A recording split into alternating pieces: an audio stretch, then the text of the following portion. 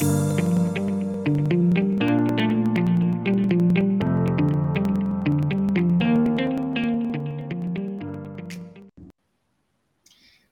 everyone, and welcome back to the Web3 Native Podcast.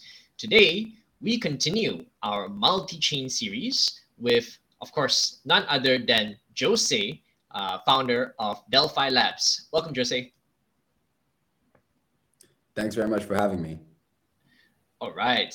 And of course, I think in the multi-chain world, Delphi has been one of the leading voices, I think, with the research piece around why you picked Cosmos as the ecosystem, and also leading some of the thinking around how to build cross-chain applications with things like Mars and the shared liquidity AMM. So we're going to go into a lot of those areas, but let's just kick off with something a little bit more casual, because actually I think we both just came from Cosmoverse a few weeks ago. And personally, I thought it was honestly one of the best events I've been to in Web3, right? The energy was so prominent with like the announcement of Atom 2.0, with the new partnerships coming out, right? Like USDC Circle coming on, and the vibes of like all the builders there. There were actually very few investors and a lot of people building stuff. So it felt like an early DevCon from Ethereum. I wonder, what do you think, Jose?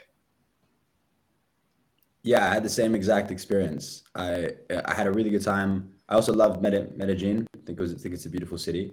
The vibes at Cosmoverse are great. A lot of builders, like you said. I think Cosmos has probably the lowest kind of investor to builder like ratio. There's very few investors on Cosmos.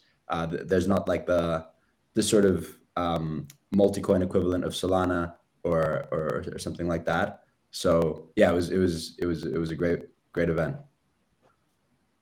Definitely. And of course, within the Cosmos ecosystem, the name of the game is app chains, right? And they've been shouting about this for many years now. But before actually this summer or so, the idea of app chains was totally unsexy. Everybody was buying into the whole like FAT protocol thesis. And so let's kick off with a bit of a big question, right? Is the FAT protocol thesis dead? Are we looking at now fat apps or tall apps? And are you completely bought into this, or is it like both are going to exist? Yeah, I think both are going to exist. It's certainly too early to call the FAT protocol thesis dead. I think for most projects, launching on an existing L1, on a so-called fat L1 or a monolithic L1 is still like almost a better prospect than launching an app chain. I think our thesis is that long term, for kind of the reasons we outlined in our post, we can get into them here, app chains make more sense, right? And they offer higher benefits. But right now, clearly the FAT protocol thesis is winning, right? Atom has, I think, or like Cosmos has something around 250 million in TVL, right? Which is a fraction of even like some single Ethereum L2s. So as much as sort of we're excited about the thesis and there's been some positive news lately, it's still very early. And definitely it's sort of a high risk thesis, I would say. There's like a lot that needs to happen for it to play out. Mm-hmm. Yeah, it's certainly, well, it's not yet a fully dominant thesis, right? So it does feel like it's quite an early time, and it takes that high conviction or courage to then like stand behind this and then build products that are actually aligned with this thesis in the ecosystem that's all about app chains. So I'm just curious about like the context. How did you guys actually build out that conviction? Was it kind of like you had a hypothesis and you kind of like tested it out as per the whole research piece? Or was it kind of like bottom up and you just saw all these signs and you just like integrated it together? Yeah, honestly, we went very bottom up, I would say. So we started off after the Terra collapse pretty bearish on Cosmos.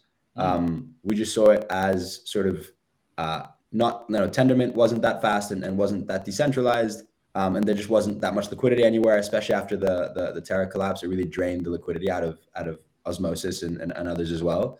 So we started off bearish, and then we kind of looked at everything else. So we spent literally 2 or 3 months with a full research team looking at everything from sort of more experimental early stage stuff like Fuel and also Sui and Aptos back then, as well as like all the existing Ethereum L2s and stuff like that. And as we went through and looked at everything, we ended up just getting more bullish Cosmos. We ended up kind of coming back to Cosmos and getting more bullish. I think like the way I'd kind of phrase the trade-off is when you launch on an existing L1, it's way easier, right? It's way cheaper.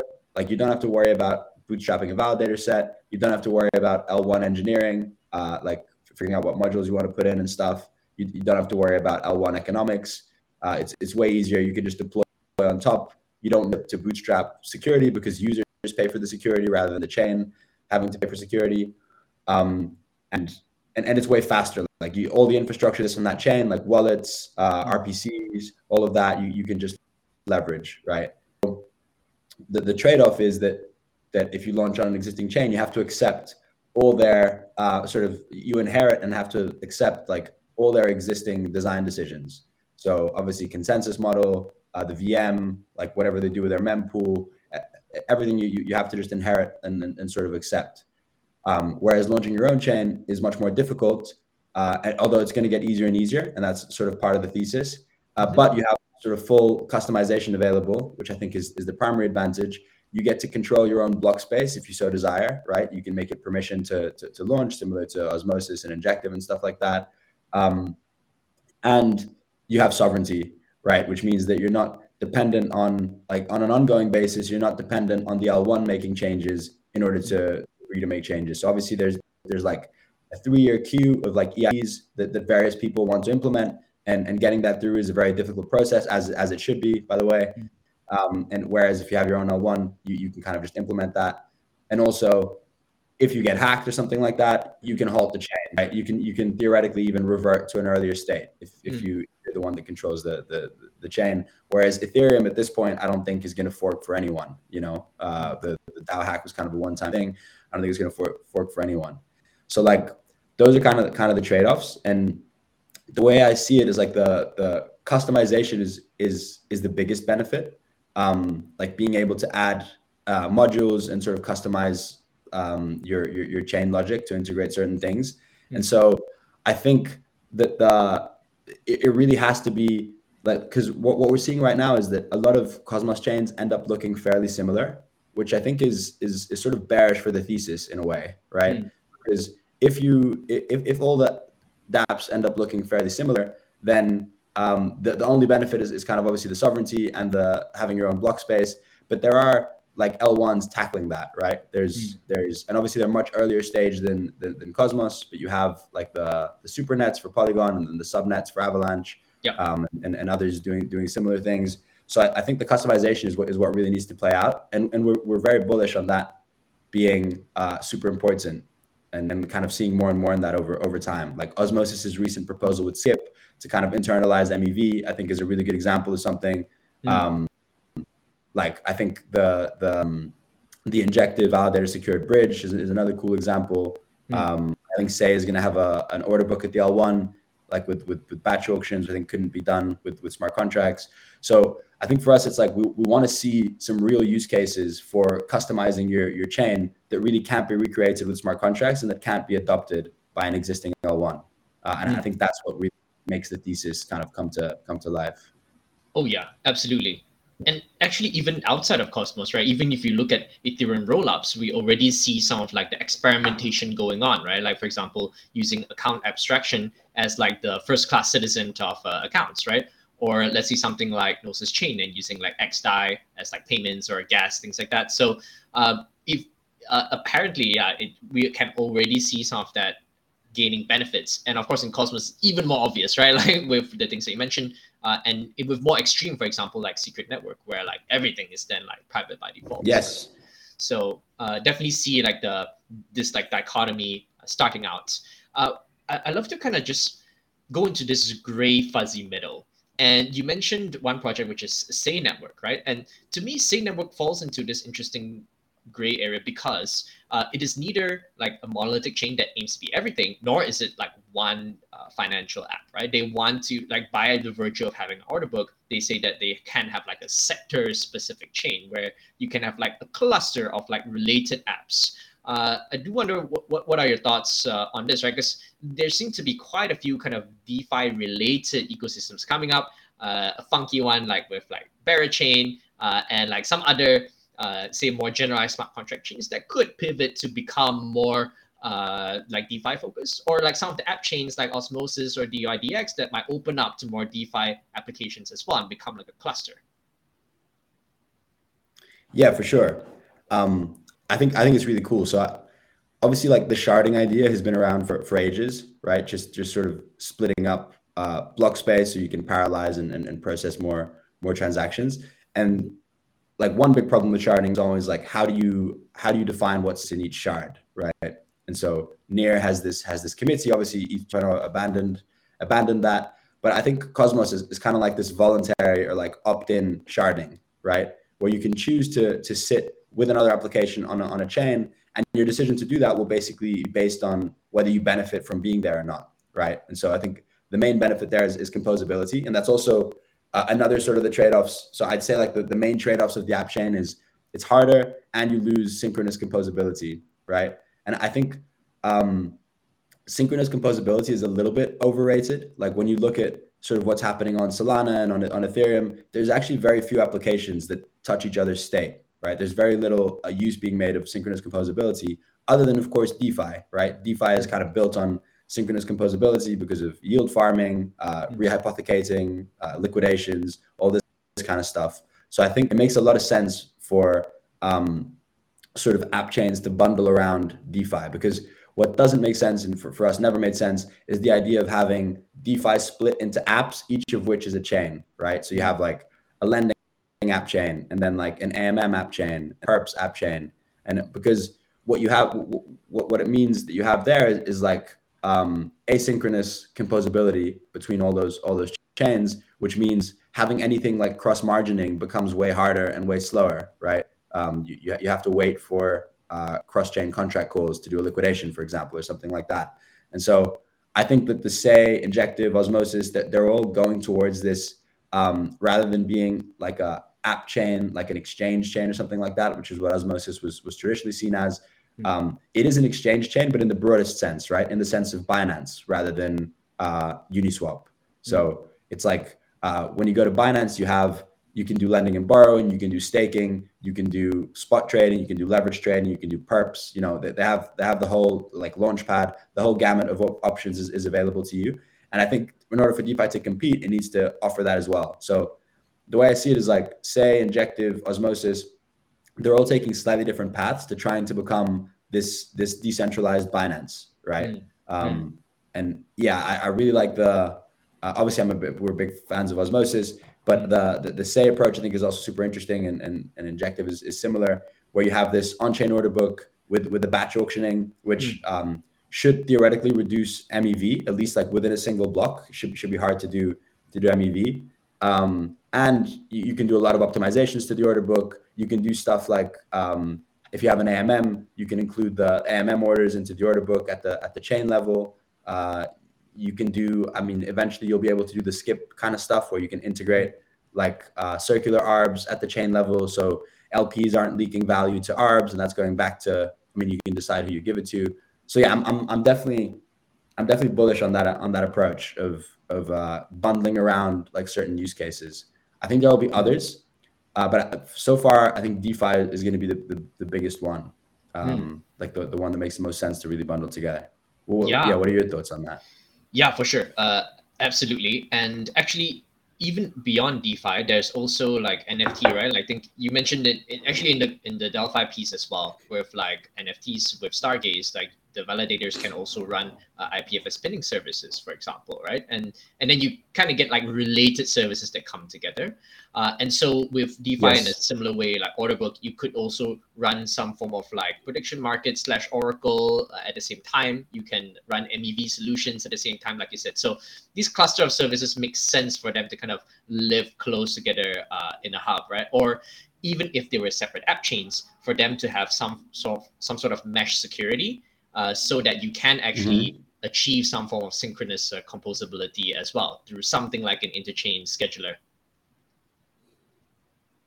Interesting. Yeah, I actually haven't heard of that or looked into it. I've heard of mesh security, but I didn't know you could that there was a way to getting synchronous composability between chains with that.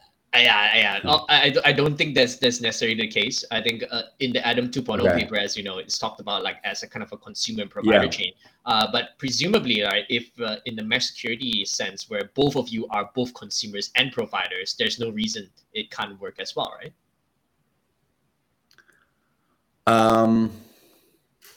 Yeah, I'm not like I've spent a bit of time thinking about mesh security, but not a lot of time.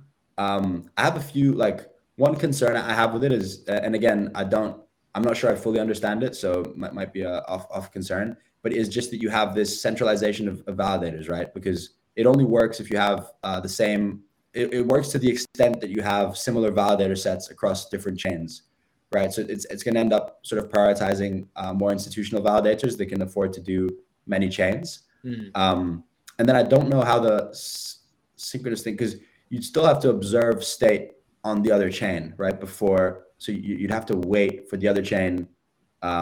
Yeah, I don't know. I'll speak to Sunny about it. It's definitely super interesting. Mm. I think it's also added another horse into this interchain security race, which is like another topic that this tough to figure out how it's gonna turn out, right? So I think you have like four options now, or like four different options. You've got obviously spinning up your own validator set, which has its own set of trade-offs. Like you have to bootstrap that. You have to make sure it's secure enough. You have to maintain the validator set and subsidize it as well. You can use interchain security. Well, you can't yet, but hopefully in January you'll be able to use interchain security. Yep. You're going to have mesh security eventually, right? Where you can make an alliance with another chain. Maybe alliance is the wrong word, because the fourth one is actually kind of mentioned it yesterday on the Terra forums, like this alliance sort of one, which again I haven't spent a lot of time thinking about it, but the way I see it is you kind of have with both mesh security and interchain security, you have like both validator and economic security is shared, right? Because basically it's almost like with Atom, the Atom validators validate your chain and the Atom market cap secures your chain, right? Whereas with the one that Doe mentioned yesterday, the Alliance one, it's kind of just economic security, but not validator security, right? You can actually define part of your inflation rewards to go to another liquid staking derivative token. So for instance, let's say on Mars Hub, we could have staked Luna or staked Osmo. Some of the Mars rewards go to staked Luna or staked Osmo that comes in and validates the chain. And so you're adding economic security in that case, but not validator security. So it's like a lot of different options. And I think I find it really difficult to understand like the trade-offs between them stage. So I think that'll be another post that we work on soon. Like, okay, you've decided to be an app chain. What security model should you choose? And what are the trade-offs between them? Because it's tough. Yeah, at the risk of complicating it further, might I throw in a kind of like a fifth model as well, from like your own, from between like using somebody else's validators versus your own validators, which is the whole idea of like you said just now, having your own shard, right? So, for example, Saga, that is going to be secured by interchain security as well, but they allow you to have like kind of your virtual chain. They call it a chainlet within the Saga chain itself. So then you can already have some of the benefits of like customizing the user experience of like how the validators might look like, how the gas experience might look like. At the same time, not have to bootstrap completely your own security. So that also might be kind of a transition step. On Ethereum, how does that work? What's the difference between a chainlet and a chain? Do you know? So the chainlet actually, weirdly enough, functions a bit similar to how interchain security is like as well, right? Like you have your own validator set, but then you would then the Cosmos Hub validators would also be your validators, right? So in this case, it's similar. So all of the Saga's like validators would also be the validators of like whatever chainlets that are virtualized on top of them. Yeah. Okay.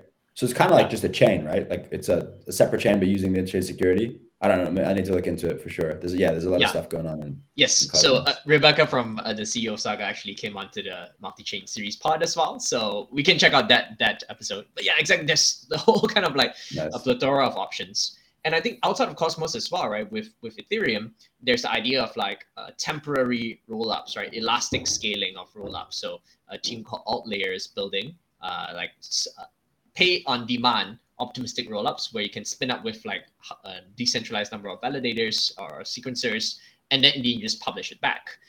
or the idea of like layer threes, right, where it's customized as well. So it seems now, I feel even with the upcoming Delphi report, we almost need to take into account all of these options and everything between. Yeah, yeah, we definitely looked a lot at rollups, and obviously I mean, super bullish rollups long term. I think our conclusion was there was a lot of it was very early for rollups, like sort of much earlier than I think a lot of people think. Um, at the time, Arbitrum didn't have like proofs, it was, and obviously all of them are running on one sequencer, so you're gonna have to decentralize that. And there's a bunch of points of centralization, and then obviously the ZKs are even earlier. Like I'd say Yeah. ZKs are kind of maybe 2 years behind optimistic rollups in terms of maturity of the tech and stuff, with Starkware definitely kind of leading the charge there, and I think Polygon coming in as the dark horse. But there was some scary stuff that we kind of found researching this stuff, and there's also very few people that understand the technology, like especially with ZK, kind of bug bounties and stuff like that. There's like 4 people that understand those, and then like a few people that can validate them. So I think for us, especially after the Terra experience, we wanted to make sure that we like minimized like external kind of dependencies. So rollups definitely something we're going to watch closely, but it's earlier than I'd say most people think. Right. And even the optimistic rollups that seem to have already like significant traction in community, they are still on like the guardrails of like centralized, sequencers, right? So even though say on on OP, you could go for like the whole Bedrock and OP Craft kind of layer 3, but still you're depending on like that centralized piece that can be quite scary. Yeah. Does Optimism have permissionless proving, like proofs, or does it even have proofs in production? The last time I checked it, not yet, but might need to look at it again. Yeah. Yeah, I mean that's a pretty big deal, right? Like I don't know why, I don't know if people are much harder on external L1 they are on L2s, for I guess obvious reasons, but definitely it's a pretty big deal. Yeah. Well, I've no doubt that everyone's trying to make progress though, but exactly like you said, still a lot of work to be done. So if I now move to then like the application layer of then like what now you've decided, okay, we're gonna go with, let's say, this app chain, or we're gonna go with some sort of hub, and now I want to build a cross-chain app. Here I think we will also encounter a few kind of like frameworks to work with, right? We have like the very like archetypal app chain like Osmosis, which is then what you call like the liquidity black hole, or what I like to call like the aggregated approach, right? Where you just bring all of the functions onto one chain. And then you have the Delphi approach, which now there are a few names, right? The outpost approach, the minimal hub approach, or sometimes called the distributed approach, where you have like the same function, let's say AMM or like lending, but you break it down into like all of the other chains. So it lives a kind of like a localized way, but with a coordinating hub.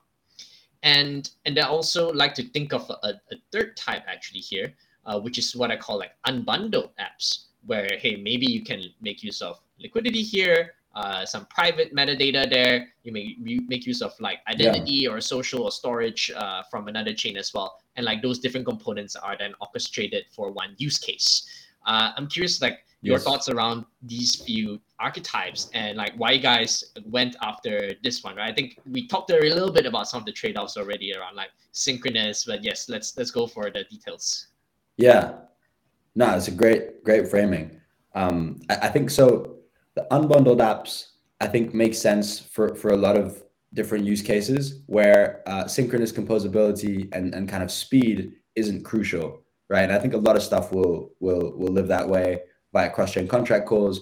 Even some of DeFi, like if you just need, for example, if your chain is I don't know, like Wormhole chain or something like that, and you don't want to have DeFi on there, but you want to offer users like a budget swapping option, like where you can just swap. Then the Osmosis outpost model, where it's like a cross-chain contract call, right? You just send the asset from Wormhole chain to Osmosis, swap it, and then send it back. I think that makes sense. But for in our mind, for sort of trying to create a really high-level DeFi experience, which compares to a centralized exchange on the key dimensions of like speed and like liquidation, not getting too wrecked on liquidations and execution, you really need synchronous composability, and you need to be in the same. I think the unbundled thesis doesn't work for that. So for us, we always believe that there would be synchronous composability was key for DeFi, and so if like so I guess that's the first point,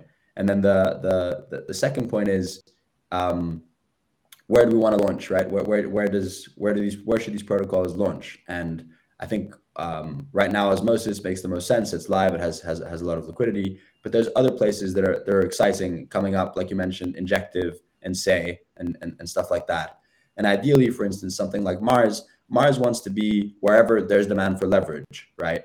And any DeFi ecosystem that's interesting is going to create demand for leverage, and ideally, like Mars would serve that. And the way to think of that is like what a bank does, right? Like especially an old school bank, although it's obviously we don't like comparing to banks, but you have a bunch of bank branches all around the country serving the local like citizens of that area, right? Like all around the country you'll have different bank branches, and people will go to that bank for credit and to start accounts and stuff like that. But then you have like a headquarters somewhere where all the like administrative and kind of operations and like head office stuff lives, right? And you wouldn't go to the headquarters to try and get a loan, right? Or to check your bank balance. You would go to a bank branch. And so I think that's a similar setup to like this hub and outpost model. It's you want to be able to serve anywhere that you think there will be demand for your product or for your application. But you want to have like a neutral hub that kind of governs all of that, and that serves as the coordination layer. And there are a lot of benefits to that, right? So with DeFi, for instance, there are liquidity network effects, right? There are network effects to an application that has a lot of liquidity. There are also like some brand network effects. And so if you have this coordinating hub model, you can basically have a bunch of different outposts, a bunch of different branches, and you can move liquidity around them based on wherever there's the highest demand for that liquidity, right? So as for example, an AMM with like an AMM that employs the SLAM model could have pools on different chains where someone can LP on one chain and effectively collect fees from all chains, because the protocol automatically moves their liquidity around to wherever it believes there will be the highest demand for that liquidity. And similar with a money market, right? You could have outposts on a bunch of different chains, move assets around based on like balancing utilization. So to make sure that it goes wherever the highest demand for borrowing. And so that's kind of like the way I see it is you do want DeFi to be an integrated experience, but we don't know that there's going to just be one that wins. And so you want to be able to serve all the different use cases, all the different chains that are trying this. And I think the hub and outpost model makes a lot of sense for that. So I wouldn't say it's like a different model than the integrated one. It's just that like the integrated one, it's like with a hub and outpost, you can create integrated experiences in a bunch of different places, right? With one coordinating hub. Because like, for instance, the Mars outposts on different chains will be completely separate outposts, right? There'll be an integrated experience in themselves, integrated with all the local primitives of that chain. But then the hub will collect the fees from that. It will handle staking and governance, and it will have this like coordinating liquidity function as well. Does that make sense? Yeah. I love the kind of like local bank branch analogy, because then like I feel like I go there, it's a customized experience. They know this neighborhood, they know me, right? And they speak my language in a way because we're on the same chain, and they can take out the cash and like give it to me right on the spot because it's like instant on the same chain, right? So in a way, you're kind of like you're bringing the cost of communication, you're moving it away from the user and to that between the bank branch and the headquarters, right? Whereas like if you were doing the kind of like central liquidity hub model, you'd be like phoning up the headquarters all the time, and like that cost of communication. That's exactly right. You're paying for that. You're waiting for the call to be connected, right? They don't really speak your language, so there's more cost to the user, right? Here is much more user friendly. Yeah, that's exactly right. And I think there might be other advantages to doing your own app chain rather than that's something we're still kind of elaborating. Like, what are the like what's the advantage of your hub sitting as its own app chain versus your hub just sitting on Osmosis or on whatever other chain it could sit on? And I mean, obviously there's sovereignty. You can make upgrades faster. You can there's like you can integrate interchain accounts if you need them and stuff like that. You don't have to wait for the L1 to do it. But I think there might be other benefits as well, but we haven't sort of found them yet. We haven't. Yeah, we've been kind of thinking through that still. I see. Yeah. If could you talk us through some of the ideas around the choice of the hub, right? Exactly as you said. What are the considerations then, like when you think of the hub, right? Because what are the properties that you need the most? Because as I understand, for both Slam and Mars, like what you really need is a very highly connected IBC hub, right? Where because like you Yeah. ideally if it's already connected with IBC of all of these chains, like that's the best. And you also actually need to have some of the say advanced features of like interchain accounts, interchain queries. If this hub has already that figured out or cost optimized, that will be even better as well, right? Like if they already built like the landlines, like you don't need to rebuild them with a new hub, right? At the same time, you could also make use of some form of composability with things like on Osmosis, or use that as a central, like kind of like central bank liquidity hub where you can like then move it around. So then you have fewer kind of like settlements between your satellites, and you can have more settlements between the hub and the satellites. I do wonder like what is current thinking after looking at all the options? Yeah, it's a great question. I don't. We've done a lot of thinking on it, but I don't know that we have like great conclusions to draw from it. I think what you said is right. Like you want the hub to be connected to as many chains as possible. You want it to integrate all the technology choices that you need, like interchain accounts and stuff like that early. You want the hub to like never go down, right? And be hard to attack, because if you control the hub, then you can like the hub governs all the outposts through interchain accounts. So you can really call chaos on the outposts if you can get control of the hub. So you want it to be secure and sort of hard to attack. You want there to be ideally like you want it to be some infrastructure so people don't have to like think about another chain when they're staking to the hub and participating in governance and handling all of that. There aren't any that we've found so far like Cosmos SDK level advantages to having your own hub, like as in customization advantages, basically stuff that you can do that you wouldn't be doing on an existing chain. Although I think there might be, and you preserve that flexibility, which is kind of important. But yeah, I think as of right now, the idea, like I think the Mars contributors have decided to have their own hub with their own validator set because they sort of didn't want to be beholden to the interchain security timeline, which has slipped a few times.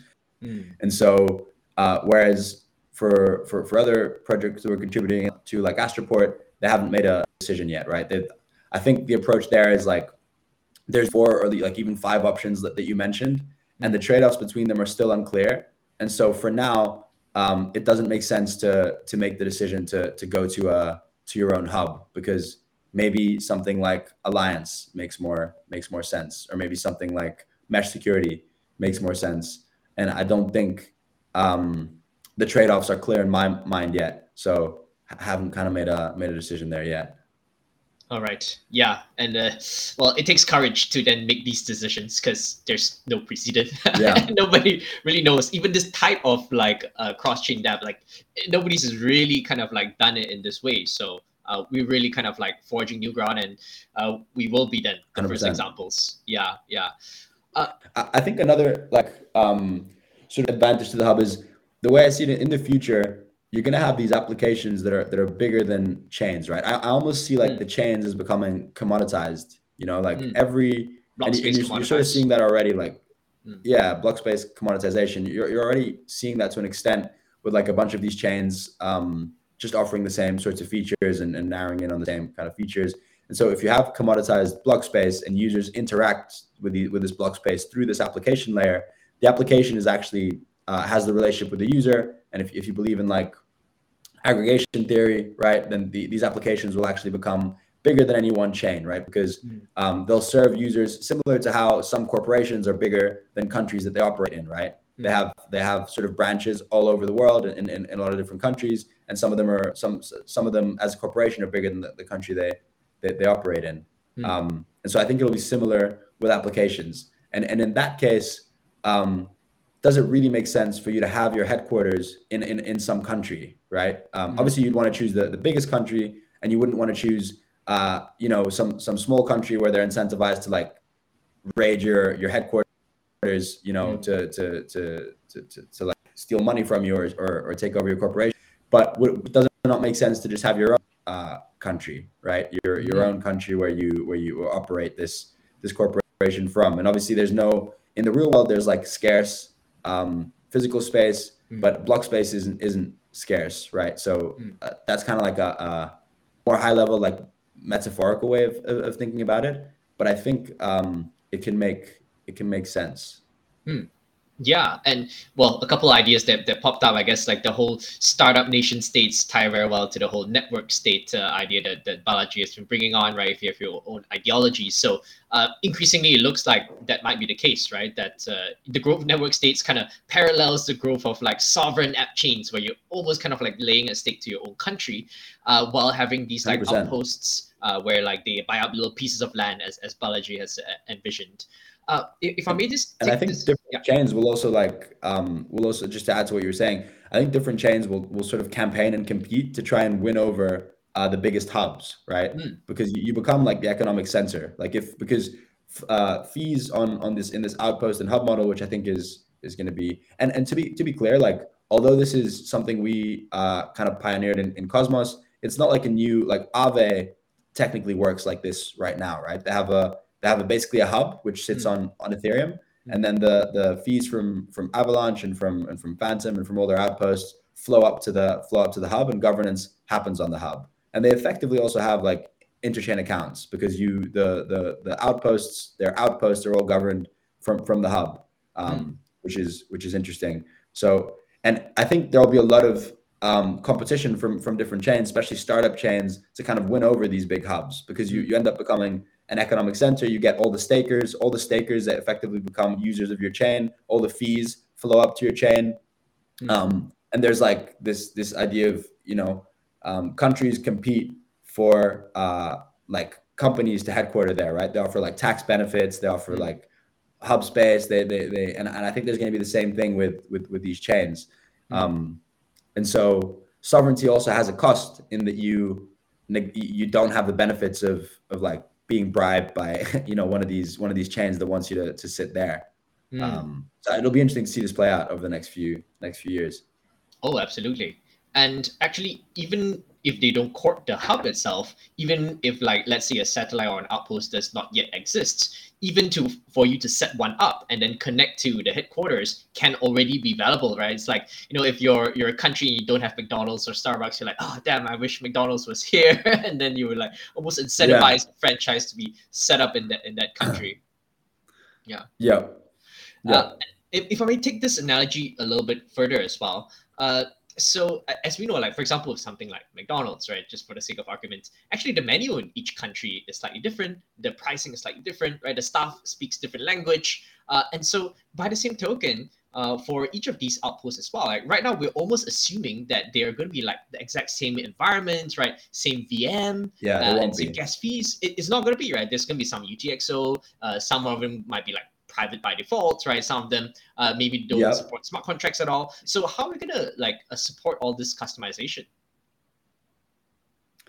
I mean, I think that's the only way that you actually win with this model, right? Because otherwise you'll get competed by a local AMM, right? Like the local McDonald's, right? There's different countries that have their own kind of version of McDonald's, and that can win too.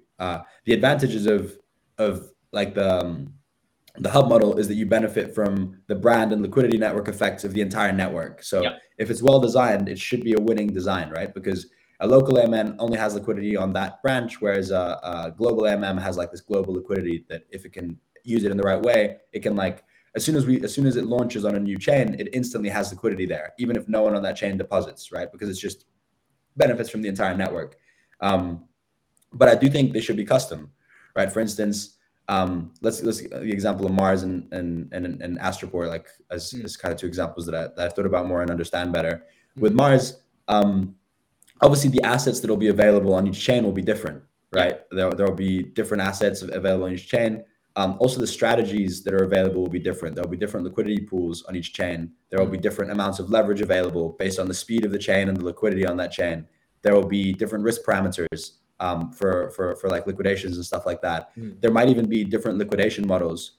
If one chain has an order book and one doesn't, maybe the order book can be used for liquidations in one case. And the UX might be different. Like on something like Osmosis, maybe Mars is like you're doing leveraged swaps, right? Because it's an AMM.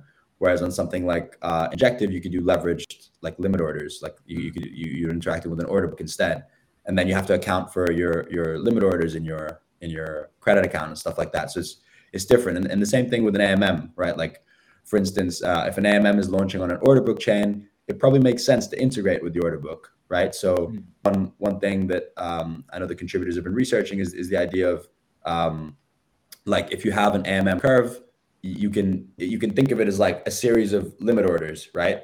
Like the AMM is basically offering to buy and sell this asset at various points on this curve, right? So if you choose a resolution, you could just have that listed as liquidity on the order book, which then means that your AMM LPs are actually benefiting from like order book liquidity as well. I think these primitives will have tailored to the chain that they launch on, right? Otherwise, they'll get outcompeted by like more agile local AMMs that succeed. Makes sense. And I think the chains themselves will take different approaches to this, right? Some chains will want to attract the global, like with the brand leadership and stuff like that, the global kind of AMM, whereas some chains want to have like to bootstrap their own domestic economies, right? So they might be like protectionist and kind of say, no, we don't want like the big like cross chain AMM. We want our own, and we're going to actually incentivize like a good team to build our own that's tailored to our use case. So yeah, it's going to be interesting to see how this plays out. Yeah, so there's an interesting tension here, right, between like this hub that wants to like reach out everywhere and like the need for like localization, customization. Just thinking on a more like practical level, how is it going to be done, right? Because while the core product and the design of the core product is kind of centrally pushed down, right, like the menu of like the core items on a McDonald's restaurant, but then like the customization almost needs to be kind of like bottom up and like governed and created locally, right? Even from the basic engineering standpoint, let's say between like an Evmos and a Juno, right? The different like the VMs require like different engineers to create these products. So does it mean that we need to have like actually chain specific kind of committees or like teams to then like build and govern these customized outposts?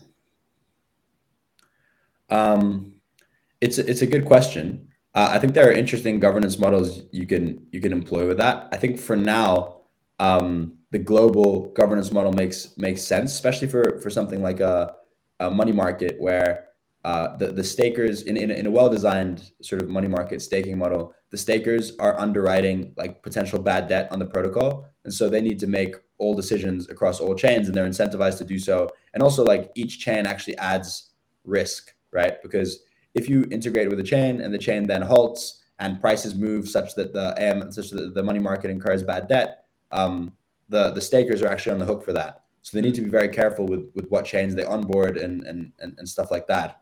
So I think opportunities will come in where either local conditions are so different that the sort of incumbent can't go there, right? Which is also what we've seen with the existing multi-chain landscape, right? You have Aave is sort of the dominant money market on every EVM chain, but the non-EVM chains have their own money markets, right? Solana has its own money market because Aave couldn't move fast enough to go there. It would require a completely different engineering and code base.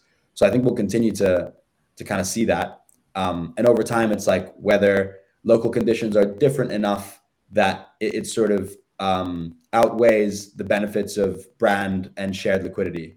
as I see it. So Yeah, it's going to be a and it's interesting as well.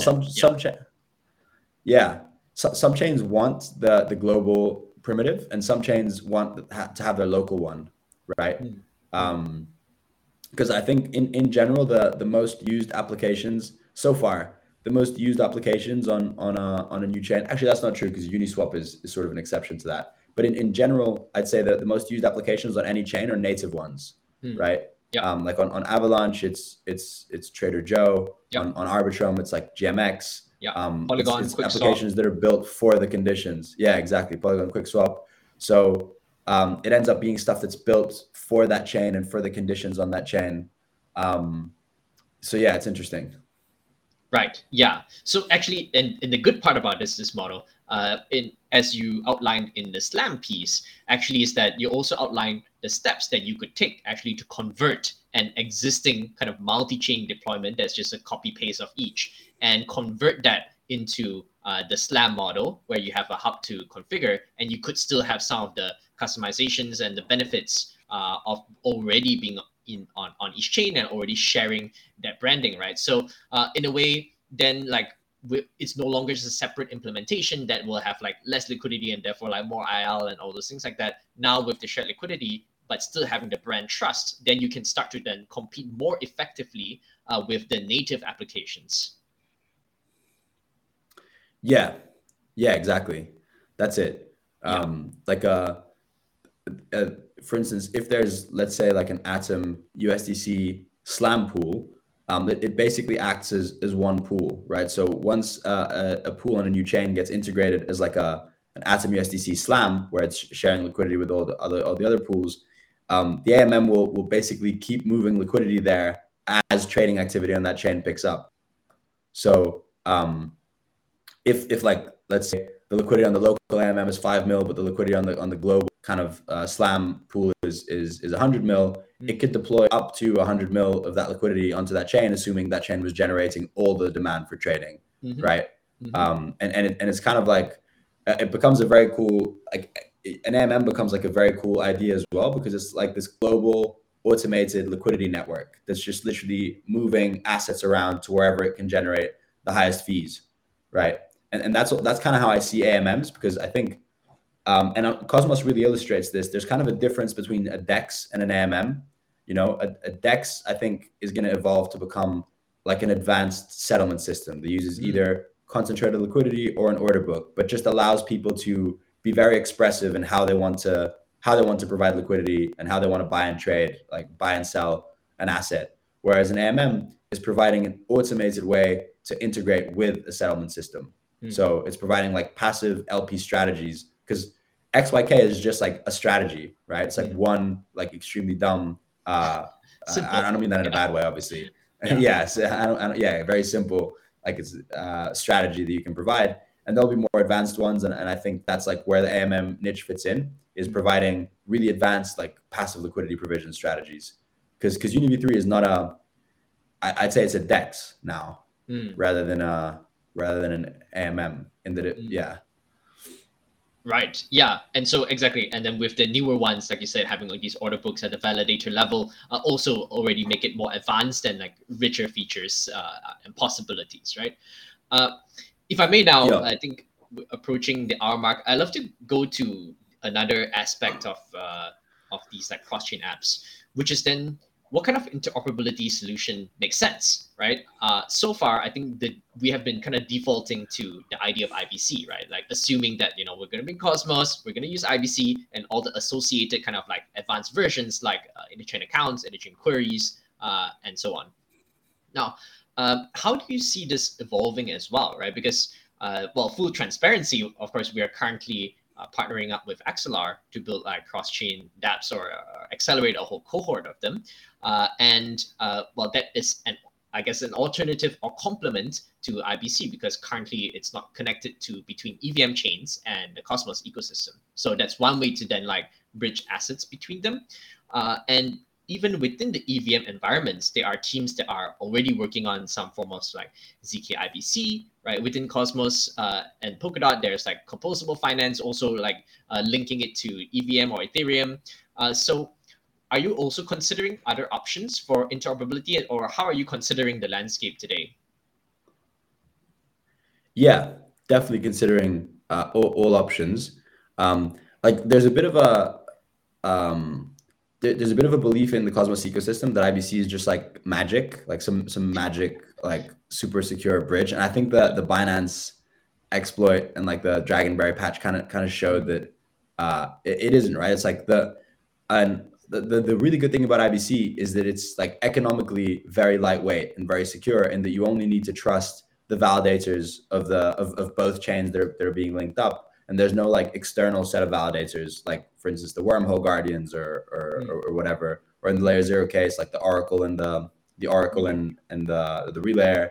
You just have to trust the two chains, and so economically it's very lightweight. But obviously none of the bridge hacks that happened so far have been economic hacks. They've all just been like signature scheme, like technical hacks. So we're like IC is our favorite bridge for that reason. It's like economically very lightweight and very secure. And ideally, if it expands to Ethereum and others working on that, we'll use that. But I think the projects are like open to using any bridge that allows them to get to an ecosystem that they want to be in.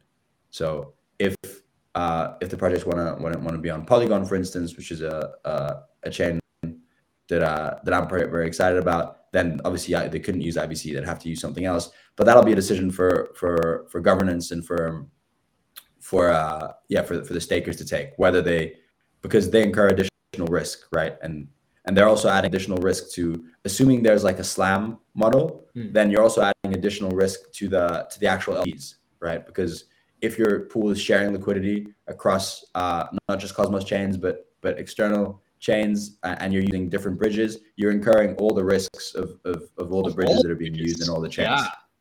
Yeah. So it adds risk. So it needs to be thought about carefully.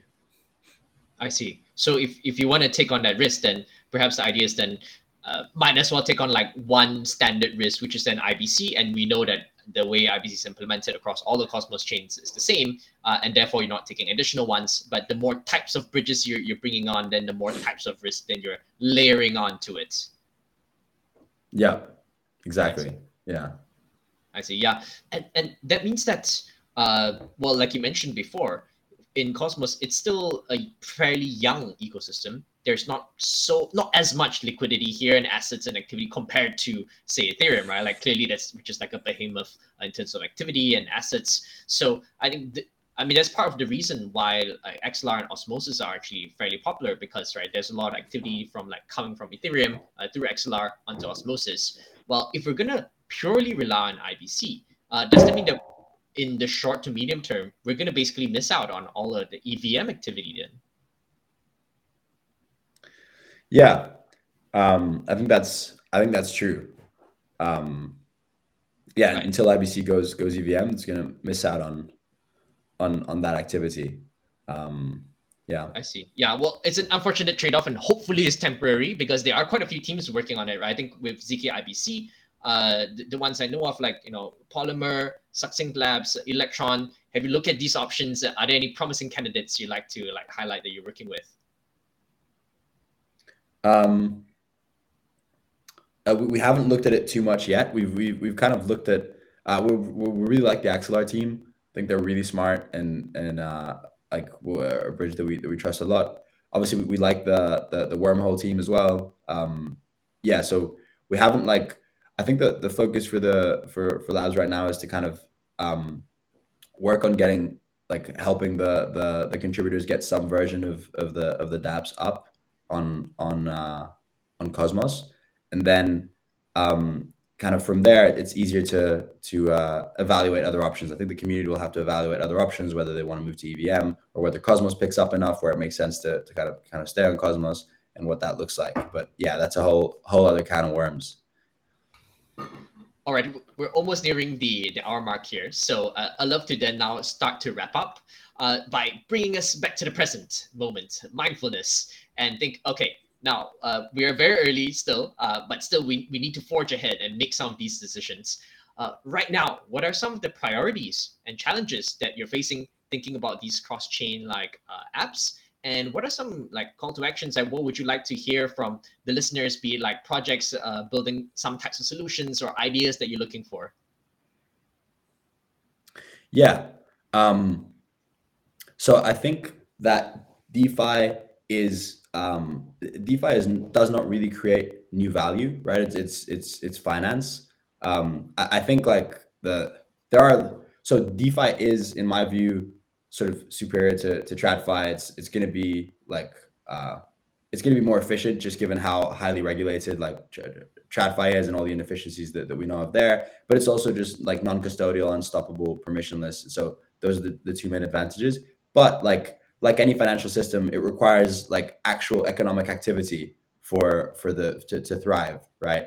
And so I think even if Cosmos develops like a really advanced DeFi ecosystem, which I think it's well on its way to doing, it still requires like actual projects and like user facing apps to bring users and real value to the Cosmos, which can then be kind of transacted on the DeFi rails. So it requires like an economy, and I think that there's not enough projects kind of building those real use cases on Cosmos yet. So we like, for instance, that's why I really like Saga. I really like Argus Labs. People who are trying to bring, for example, games. Web3 gaming is a sector that we're super bullish on, and so people that are trying to bring that to the Cosmos, I think it's very important.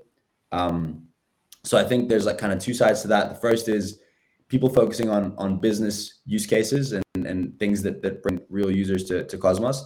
And then the second one is Cosmos itself. It needs to become easier to launch an app chain, to maintain an app chain and the infrastructure around it, and to bootstrap like security there. Because right now it's like it's difficult to build an app chain. It's difficult to maintain it. It's expensive. So ideally, it should become as easy as deploying a smart contract on an existing L1, right?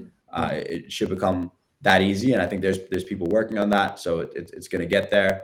And then yeah, the second call is just for projects that want to come in and build cool stuff and to build it on Cosmos, because I do think you need like I think blockchains are and someone I said this to me once that it was really good, that blockchains are kind of nation states. You know, L1s are nation states, and you really need like domestic economy. You need like you need to bootstrap your own economy. You can't rely on just imports, right?